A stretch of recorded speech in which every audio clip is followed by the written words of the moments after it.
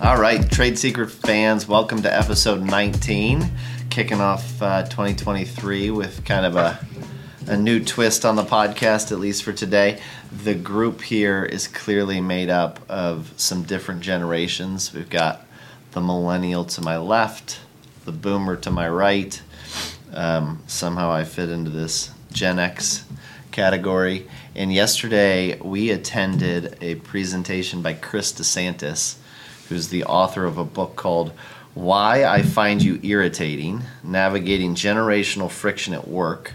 And given the generational friction that we've experienced on this podcast over the last year, and just candidly during the day, watching how three different generations interact with each other in the workforce, we thought it'd be a good idea to go to this event and then debate what we learned or didn't learn yesterday, depending on who you talk to. And then after that, we're going to segue into the real estate topic about how there's some generational issues in the real estate industry that are real and in front of us. But we'll get to that in a minute. Still in dry January, so you'll see coffee cups instead of bourbon, which is... It's also like 9:40, well, 10, 10, yeah, 15. we're filming early today. And it continues to be a rainy day every single time we do a podcast. So we got to fix that. But hopefully some snow. Hopefully we'll transition to some snow today. I don't even know where to begin because I feel like we are dealing with dynamite this morning, but... Well, just to touch on your intro. Yeah. I wouldn't call it generational friction that we experience here. I think we have generational perspective. And I think everybody, I don't care where you're from, you're a product of your generation. This is how you experience life. This is what you grew up with. Right. The things that affected me when I became self-aware at a certain time are different from the things that you experienced, and they're completely different from the way you experienced them. The people that taught you, your parents, your teachers, came from a different perspective. My parents were part of, what do they call them? The traditionalists. But their experience of growing up included the Great Depression, World War II. They had all sorts of things that that impacted their life that they tried to, drop down to the next generation. So I think no matter what happens, you are a product of your entire upbringing and the history and the chronology of that, which is one of the things I disagreed with him. He said that this is Chris. Yeah, Chris. Yeah. Chronological birth is not as important as your shared beliefs, but I think they're integral. I think that they just kind of get intertwined. So at least that's a quick. Well, but I think, not to totally hijack your whole plan for that. Well, it wasn't a plan, but there is no plan. I think where the friction comes in is where the generations lack or don't aspire to understand why the other generations that are not theirs and that are not like them are the way they are. Just by way of an example, people in your generation, Michael, so the boomer generation will say, millennials are soft or entitled or whatever it may be, that we don't, we want more things and we don't want to work as hard. But I think there's also a failure to understand that we are fortunate to have those circumstances because your generation worked so hard and the generation before you were. So sometimes there are very criticizing things said about our generation, but really your generation worked to be better than the generation before you.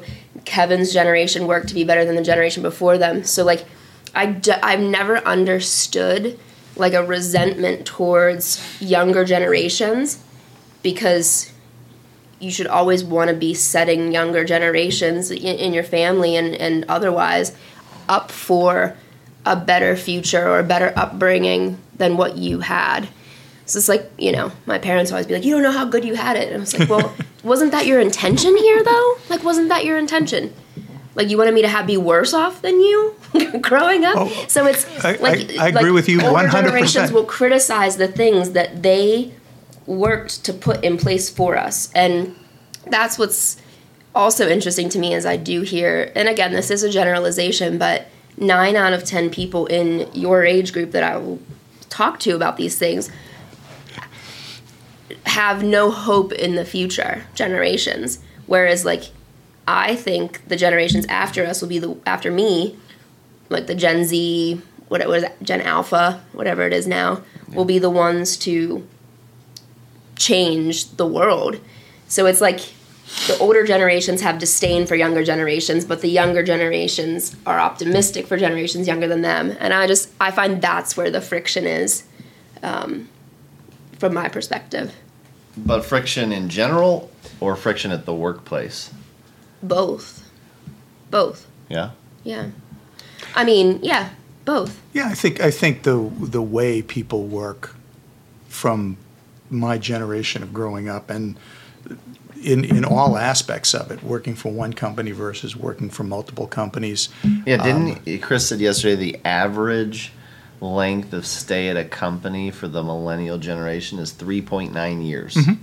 Yeah. I mean, he didn't give the average of what the boomer generation is, but it's got to be 30, 25, 30. I don't know. Can't be. It's not 3.9. I don't know whether it's just the same company, but certainly within the same industry. You know, I mean, I'm of a generation that was literally the cradle to grave employee. Right. You know, IBM, Xerox, companies like that. I mean, IBM, the quote was, "I've been moved." You know, you started here and you just advanced up the ladder, and that was pretty much, you know, how the boomer generation looked at everything. You started with a job, and that was, you know, cradle to grave. The I've been moved thing's interesting because Chris yesterday in his talk, he said, you know, from a work perspective, when a boomer got asked to move to Chicago for a job, the reaction immediately was when, and I'll be there. Yeah. And the millennial generation's response is, let me talk to my spouse or let me talk to my parents. Like, it's a totally different response to the same question, and pretty fascinating when you think about it. He called it the do-tell phenomenon. The boomers just, whatever they were told to do, they did. Mm-hmm. And the millennial generation or the Gen X or the Gen Z doesn't have that same perspective. Yeah, and I think that you're a Gen Xer, right? Yep, Gen Xer. Check my notes. Irrelevant, according to Chris. He's a cusp. You're on the cusp, though, right? I'm a cusper. And I think they're all cusps regarding that. You know, if you're born to the tail end of one thing, you kind of fall into it's not. Yeah, the cuspers are the people who fall on the edges of the 20-year gap. It's not etched in stone, but I think that you probably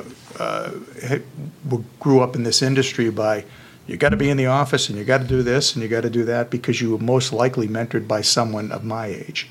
Correct. And that is part of how your work ethic is ingrained in you, whereas it's probably you can see how the world is beginning to change and are probably more receptive to that change than me.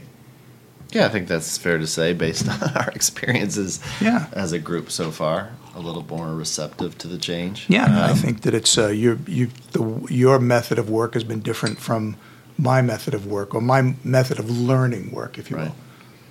So we kind of went in circles a little bit there, but you know, big picture, what was your take on the presentation? Chris's thoughts on the boomer, the millennial, the interaction at work. Like, was it informative? Did you get something out of it? Yeah, I mean, I thought it was interesting. I've never laughed so hard in a 2-hour presentation as I laughed hysterical. yesterday. He was definitely hysterical. Yeah, if you're watching this, Chris, you are hysterical. And I want to know what keeps your energy level at its... Yeah, please. You are running at 1,000%. He drinks a different type of coffee than I do, that's for sure. Yes. I found some certain things different or interesting. A lot of what he said, I mean, I have boomer parents. I have experienced a lot of generational conflict in my personal life.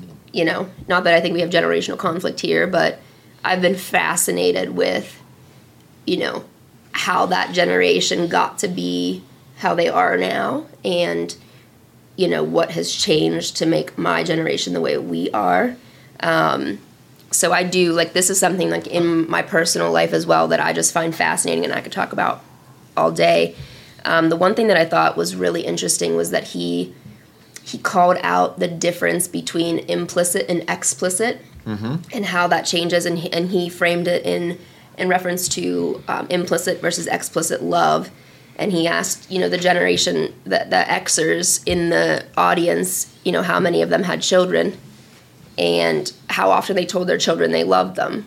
And the unanimous answer pretty much was every single day. Whereas they asked the Generation Xers, how often did your parents tell you they loved you?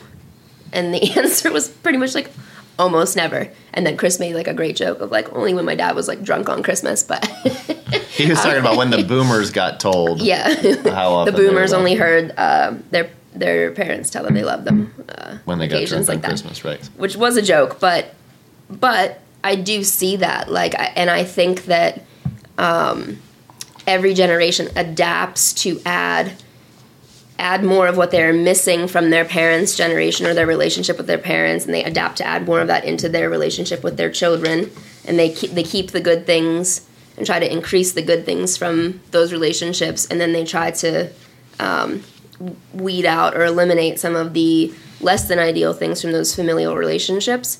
But it's interesting because he linked it back to in the workplace, where now the younger generations, they need a lot more dialogue. Like, they need to hear those things. So they're so used to getting positive feedback from their parents, like being told that they're loved. He called it recognition for contribution. Yeah, so the younger generations, which I found interesting because a lot of people will criticize younger generations and say we're always on our phone, we have no communication skills, no interpersonal skills. But what he highlighted was almost the opposite, where like the younger generations need more constant dialogue and more of a constant feedback loop, which I had never really thought of before. But it's interesting, like the juxtaposition with our growing propensity in younger generations to use technology, but simultaneously needing more interpersonal communication and feedback. That's something that I'd never recognized or considered before. But Do you think think that's accurate? For sure. Yeah. You seem skeptical. No, I think it's 100% accurate. I think that, you know, like you said, it's generational, where you just, this is your job, do it, I'll come back and check on it, and, you know, are you going to get positive feedback, or do you need constant nurturing? We are a generation that got yelled at. We meaning me. We are a generation that got yelled at. We are a generation that experienced corporal punishment. We are a generation that, you know, you didn't do something right, you got taken to the principal, you got the strap when you got home, and then the whole neighborhood ostracized you. So it was, it was embedded into you. It was kind of a negative reinforcement. So you probably avoided being even highlighted at all. Yeah. Do you think that's do you think that's healthy? Personally, for me, yes, absolutely. I'm a big believer in spare the rod and spoil the child. I think that, again, you have to look at my upbringing. It worked for me. I realized there were consequences. You know, you mentioned that the things that irritate you about my generation, sometimes I think that my generation is irritated by there doesn't seem to be any consequence for people of a younger age. Now, every generation thinks that the next generation is going to destroy the world. I don't.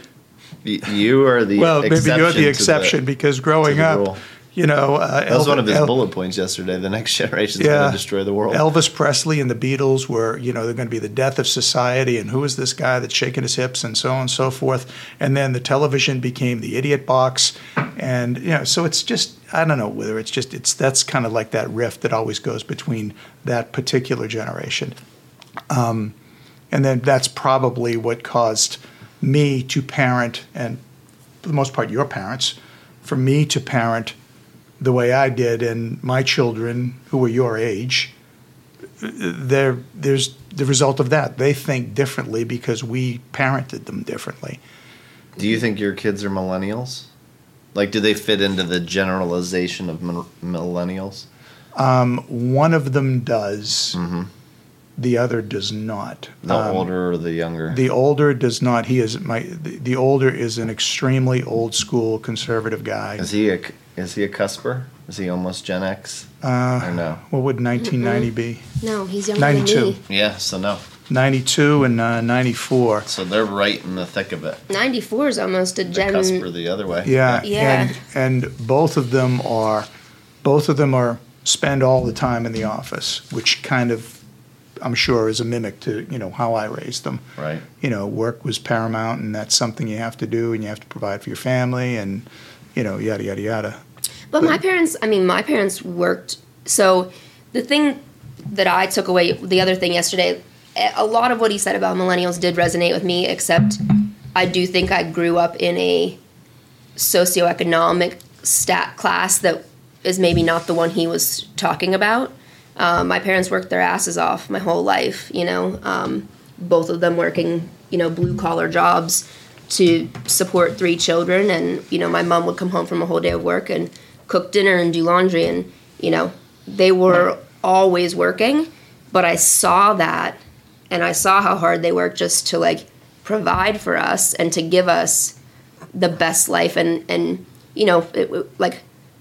I never realized when I was growing up that I had less than others. And it's because they worked so hard to make it so.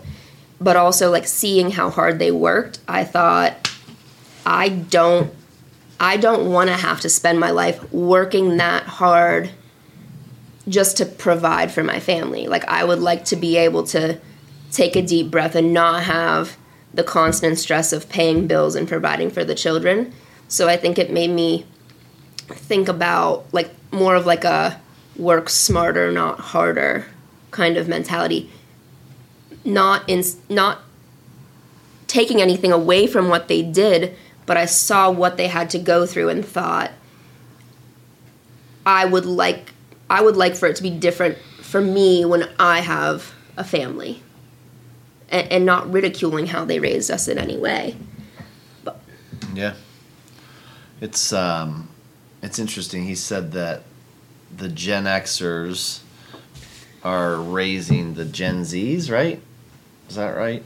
An alpha. And alpha, yeah. And it was interesting. I admittedly found more intrigue from the conversation yesterday relative to my personal life and raising a family than I did as it relates to a more productive workplace. I didn't really...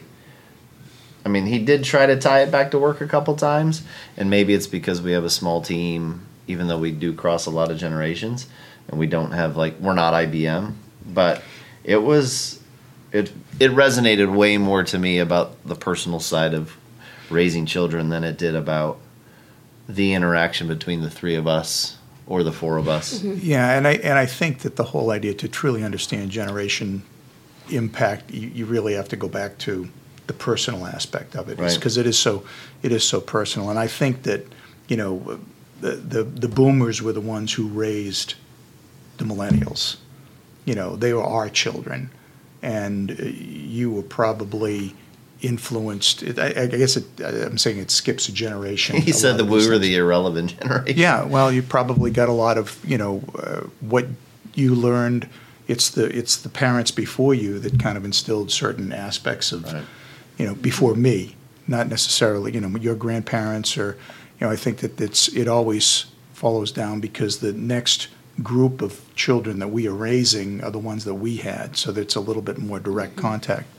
Yeah, and I think sitting in between the 2 of you, both literally and figuratively, right, from a generation perspective and at the table, I witness the differences between your generational, nuances, the generalizations of what you're supposed to be like on a day-to-day basis. But I think that there's a level of respect and appreciation for each other that almost trumps, like he calls it, why you irritate me at work.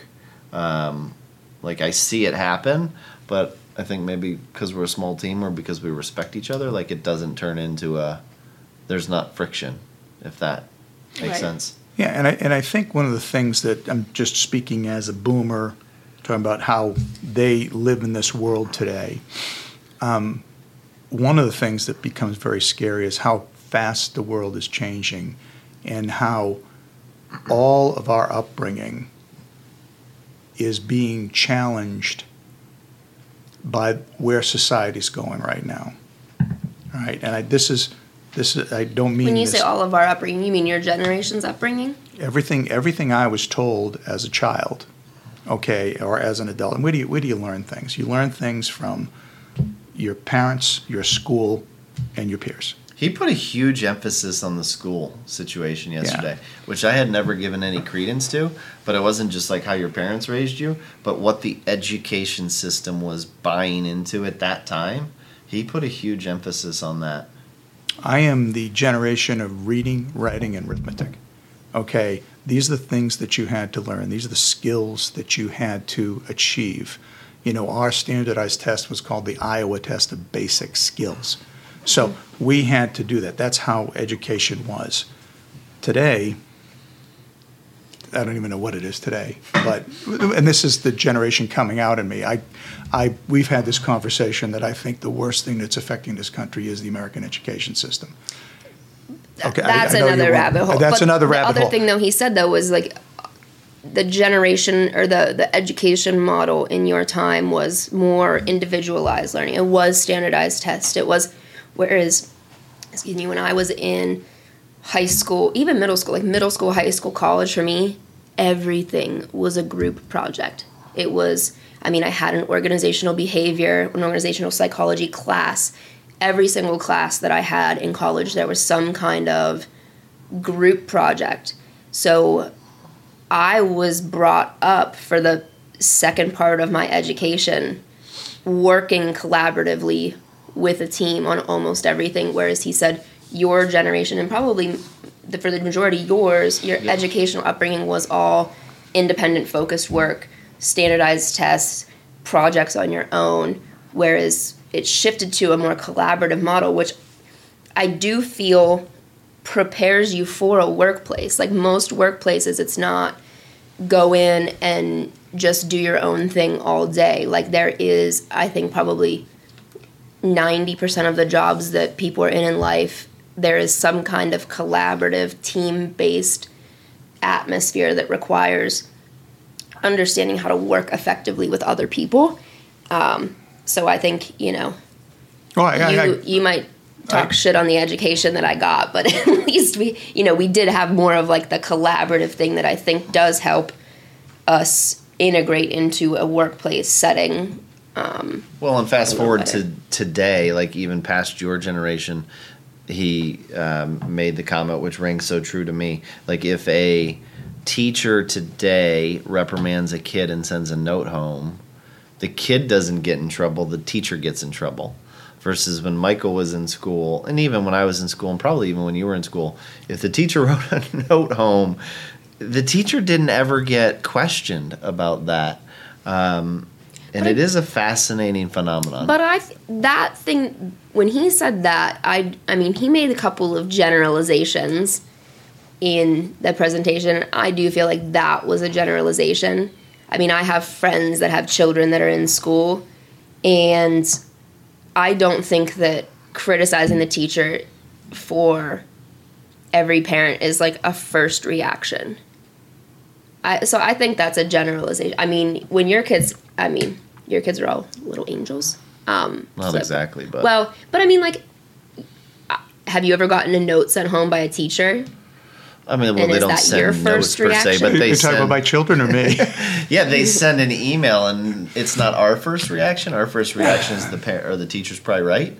But your kids are of school age now. Yeah, but I would say their peers and our friends, their first reaction is the teacher's wrong, which is insane.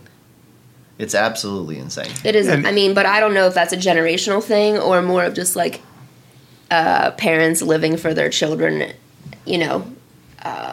I think it's a generational thing. It's a generalized generation thing. And generalizations are, there's a reason why they're generalizations. I don't think that's an absolute thing, because I have friends that have kids in school, and when a teacher sends home a note, the parents take it seriously. It's absolutely the default button. It's more often than not. It's rare that the parent is going to back the teacher. Well, I would like to pull the audience on this one. It's the two reasons why people aren't going into the education profession. They don't get paid, and they're defending everything they do,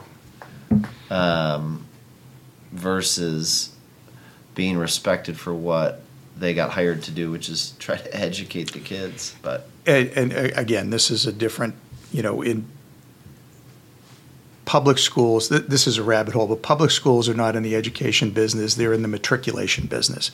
They are get them in, get them out, get them in, get them out.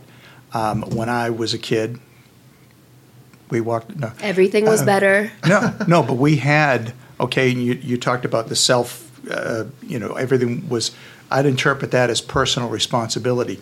It's your job to do this homework assignment. You didn't do it. You're the one who gets reprimanded. Okay, it's not a team thing, or Johnny didn't do this, or whatever. It was all, this is going to fall on you. You have to perform. But in the team sense, it's still, there are personal responsibilities, and then it's the team's responsibility if someone's not pulling their weight to manage that situation to make sure that it gets done. Right, but that's a pretty big task for someone who's a fourth grader. Well, how do you learn to do it ever then? If you don't, where do you start? I don't know where you start, and that's a completely different conversation, but I think what I was trying to make is it got away from personal responsibility and became more of a group kind of thing. And I think that did work change because that's how you were taught, or is how you were taught what caused work to change? I don't know which came first regarding that. But I think that's probably one of those things that, looking back, I don't know whether it's right or wrong, and whether or not it's going to turn out to be, we'll see how that happens. I'd be curious to know, there were about 100 people in the room yesterday, what percentage of the people who walked out of that room, something's going to change in their work situation. From that seminar? Yeah.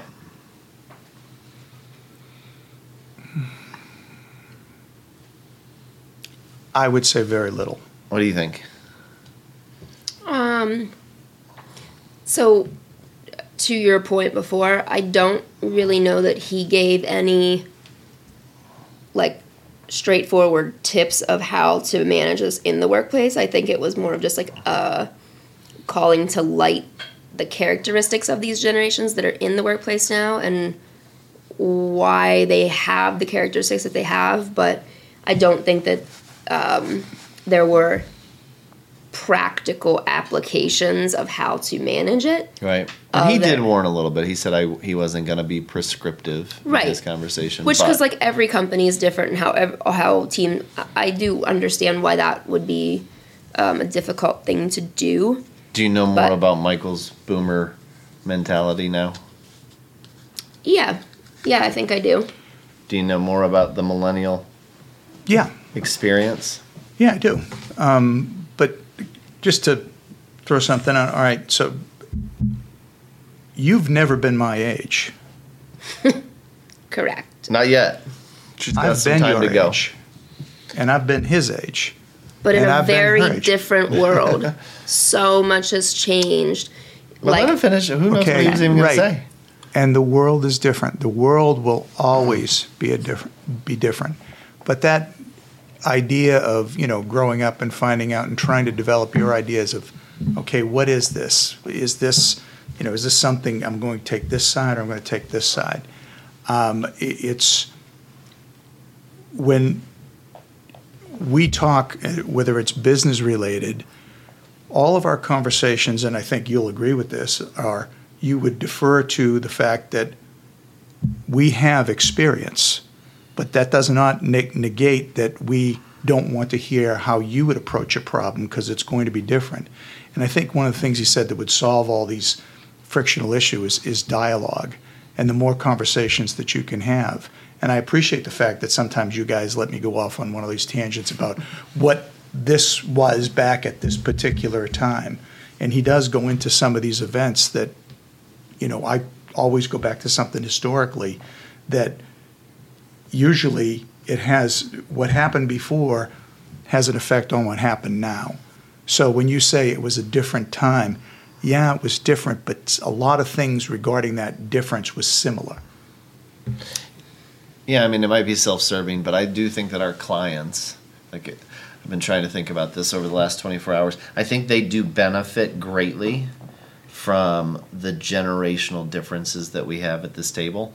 They're not getting Paige's generation's perspective only. They're not getting the boomers' perspective. They're not getting the Gen X's perspective. They literally are getting answers or advice based on kind of a multi-generational approach, which I think is something that,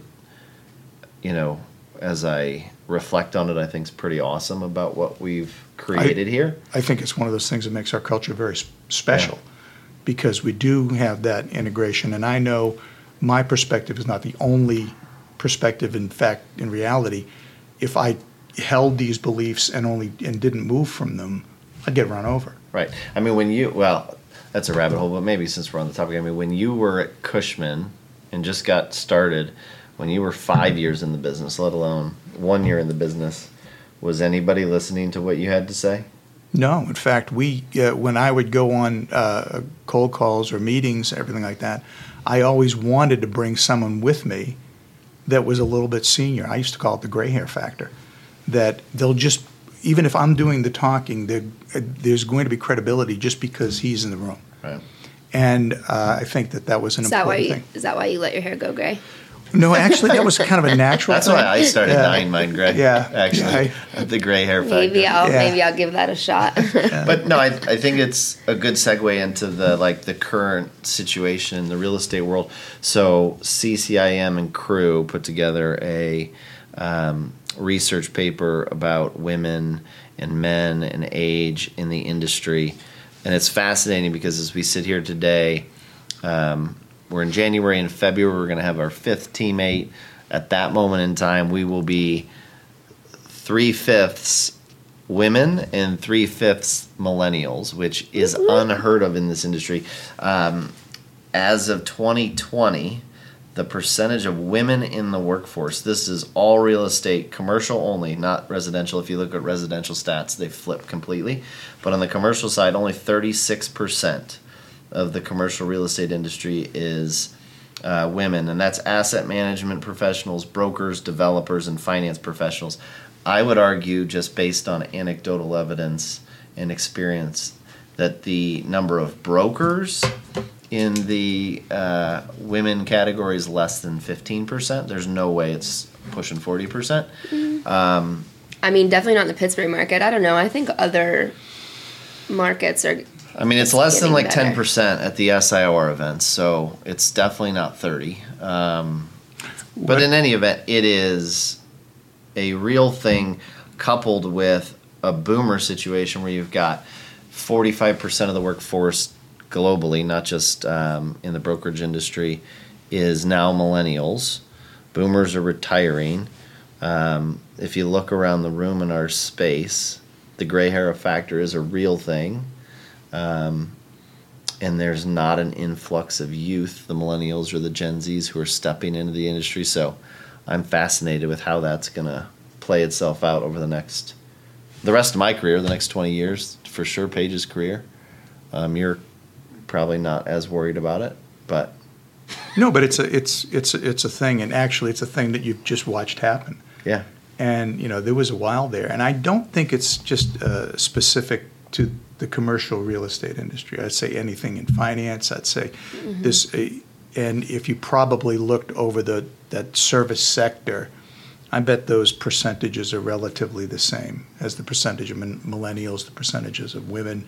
I think historically, though, commercial real estate is at the bottom of the rungs on all of those buckets. Yeah, but there's still some that are like, look at private equity. Like, it's even worse. Yeah.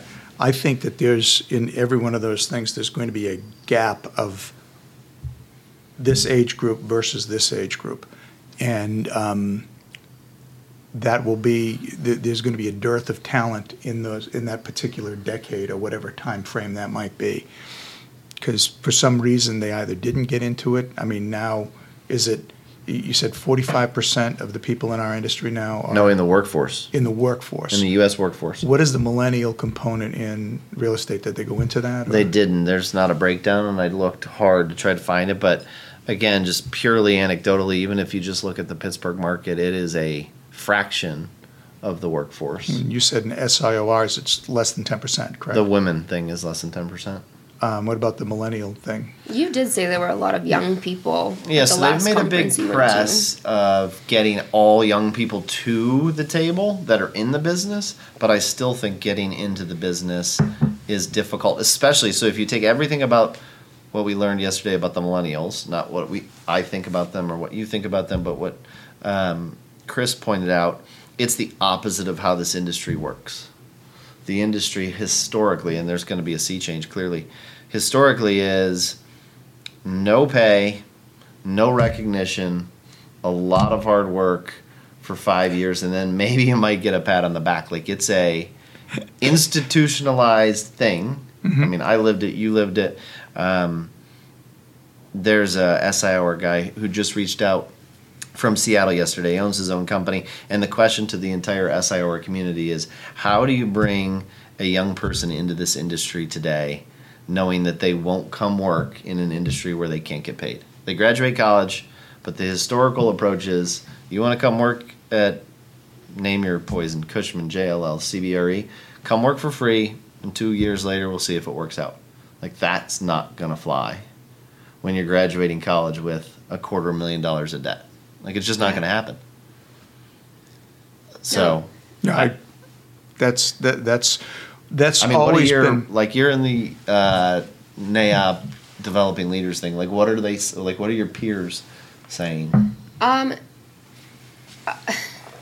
So even though people are still going to like straight commission models, I think there is a transition away from that. They're either given, $60,000-$70,000 that they then will need to reimburse some proportion or all of.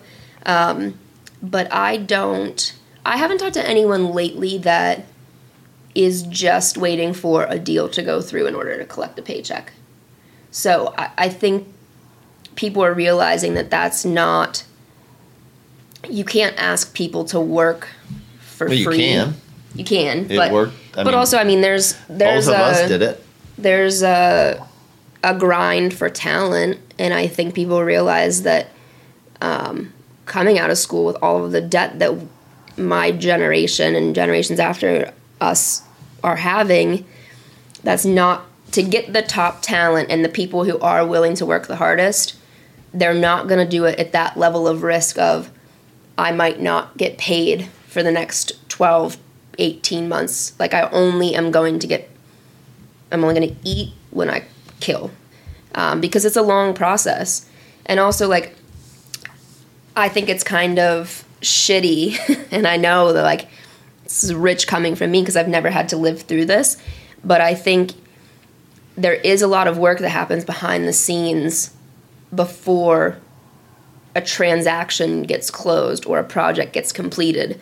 And along the way of that, you collect other information that is valuable in continuing to build the pipeline of the business or continuing to just help you learn what's going on in the industry. And so I think, like, there can be such a delay, even though you are doing the work every day, until you see the end result, and to not be compensated for the work that you're doing in the interim, I think it's a crappy model of like a commission-only thing. I don't know. Some people like it. Some people, it definitely motivates them. I think my generation, younger generations, like, I think that model will be hard-pressed to survive, given the attributes of these generations, given the college debt that they're coming out of school with, and given the fact that we value our time and we're not willing to put in all of that effort for no guarantee of some kind of income. Which is, to me, the most interesting thing about real estate in our industry and the generational gap is that as of fall 2022 at the National SIOR conference, the only mission I had was to talk to people about compensation models. So I can only speak anecdotally. There's no study. Like, Crew didn't do a study, CCM didn't do a study. But if I talk to 100 people about it, 99 of them are still living in the very traditional work for free, straight out of school, either make it or break it. And that there's going to be a break, because Liz, I mean, she's sitting right here saying it doesn't work, but the industry hasn't changed. At the same time, though, I came into this industry like I was 30 years old. I already owned a home. Like, I wasn't able to go into a straight commission model because, like, there's no way in hell I could just, like, move back in with my parents. And, like, so kids coming out of school, they do live with their parents longer to delay, you know, having to hit those life milestones of buying a home. Like, the things that they financially can't do as quickly because of the debt that they've amassed in college. So Chris yesterday said people after college are living with their parents longer now than ever before. So maybe someone right out of school could do that. Right. Maybe but it's me, a third career, I mean, or a I was second career. 6-7 years after college, maybe 8, that I got into this industry. And at that life stage with, like, the expenses that I had, I mean, that was not feasible for me. Sure. So being 23 and being 31, getting in the industry are very different things. I agree with everything that you said. I also think that there is always going to be that person, okay, that looks at this industry as my ability to earn is limitless. And they will take that shot at the brass ring no matter what they have to do. And I don't know what, you know, when you started out, but when I started out at Cushman, you know, I worked nights. I worked as a bartender, and, you know, whatever you could do, because I knew that there was that carrot in the end. Now, that was me. I don't think this industry is built for 2% of the entire population. Right. You know, this is a very challenging thing, just specifically because of that compensation model. But there is that light at the end of the tunnel, and if that statement of the typical Gen Xer is in a job at 3.9 years, is that what you said? No, the millennial, not the millennial. the Gen Xer. The millennial, 3.9 years, where it takes you 3 years to figure out what your job is. Yeah, geez. That is just a completely unsustainable in model. some industries. I mean, I've worked in other industries where a year and a half in, and I'm bored. I'm not being challenged. And then you leave. You know what I mean? Like, you start to get unfulfilled and you look for something new. Yeah, this industry, 3 years in, it's still... Oh, this is still, you're still struggling. I'm still struggling. I'm 18 years in. Yeah. Well, I think you always, you're always, it's always, it's a treadmill. You have to keep on going and keep on going. And there's nothing to fall back on. So it's a very interesting industry. Yeah, I mean, the blocking and tackling remains the same, but the market and what's happening is so dynamic that you always have to be learning. There's no way you can... And how people do business. Right. I mean, Absolutely. it's not like cold calling, picking up the phone and calling someone up to talk about a property or to talk about their real estate needs is nearly impossible now. Mm-hmm. People aren't in the office answering their phones. Like, there's not... We've got caller ID. People don't answer numbers they don't know. We have a voicemail system you get caught in there, and it's like, you know... Don't worry, call me. If I don't know your number, I'm picking up. That's a surefire way to get me to answer. Mm-hmm. If I don't know the number, opportunities on the other end. No, you got to leave me a voicemail. Well, I would say you're an anomaly with respect to that. But, yeah. So both it's generationally? interesting. No, you particularly. This is not a generalization. So most people, when they see a number that they don't know, they do not pick it up. I am exactly the opposite. If I don't know the number, I'm definitely picking it up. That would make you the unicorn. Well, if you're a unicorn, you want to come learn about real estate, come knock on our door. Well, call. Do not text, whatever you do. Yes. Don't text me. So, did we like the experience with our friend Chris DeSantis and the generational gap? I mean, I'm a nerd about all of that. Like I love the psychology behind and the things that the inputs that go into trends of generations, or how people's upbringing impacts who they become and how they become that way. So I find that fascinating, even outside of like a work atmosphere. I could talk about that all day long. Sweet. How about you? Did you enjoy it?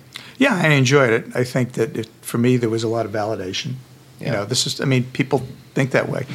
I think the way I do because of a certain reason, and I'm sure that everyone, falls on their own experiences and how they look at the world. And one of the things that he said, that to get along is you have to talk. And if people are unwilling to talk or hear somebody else's perspective, and, we live in a very polarized society, so just by that statement, people aren't talking. Sure. They're not listening to, this is people why are talking, they're not listening. Okay, I'm going to ask you to go on the other side of that door. Are you listening to how I look at the world? Are you listening to, and I don't mean you, I mean the millennials. In general, right. Are they listening to how I look at the world and why I say what I say? I don't think I get that feeling in the same way that, someone looks at me and said, old white guy with gray hair. I mean, I'm persona non grata day one. So it's... well, I think that's my takeaway from yesterday. I laughed like I have not laughed in a long time because the guy was super witty and really good. Oh, God. But I kind of felt like it was a salad bar, and he effectively said something that everybody in the room would resonate with. Sure. And like you mentioned, it validated things you were already thinking. Like, if anything, it almost was like so many hot takes that everybody in there, I felt, probably walked out and was like, yeah, that guy's dead right about that. But then if you actually polled the people, what they thought was dead right would be like still very generationally different. Absolutely. And that was the other, you hear from your perspective, not from what somebody else is saying. And I've said this, that's what you said, that's not what I heard. And, right, it's a common so thing. you have to try, and that's where the further dialogue comes. And I think that's one of the wonderful things about this particular thing. And I know we need to wrap it up, but I think another thing, like in the presentation yesterday and then in a separate discussion that we had yesterday afternoon, something I'm learning is that because of the way your generation was brought up and because of probably the more experience your generation has had in working with his generation, oftentimes like I do want to have a dialogue. I want to understand why I'm being asked to do a certain thing or why we're doing a certain thing a certain way. And sometimes your generation, because you were like the tell-do generation, you interpret my questions as a challenge of your authority or your experience, when really, like, I am just trying to get a better understanding of why we're doing something a certain way or why something is a certain way.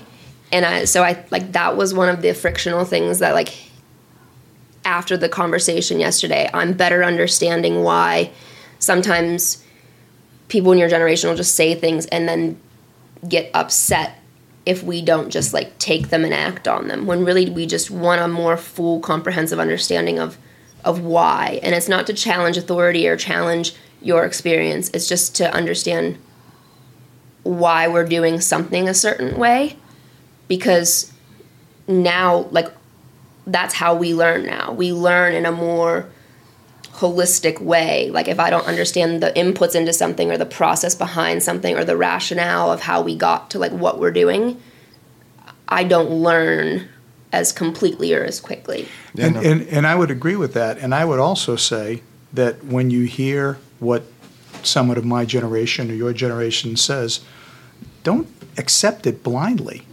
that doesn't mean it's the only way of doing something. Have you seen me do that? I think you two should hug. Like, this is like a moment. But we're going to wrap up episode 19 with a hug. Boomers love millennials and vice versa. Let's not get crazy. We haven't gotten into the other social aspects of it. But teaser. But it's just like, when you sought counsel from someone who was senior to you or older than you, and that doesn't mean you did what they did. It means that you did seek counsel and you said, okay, I have this perspective, I have this perspective, and I have this perspective.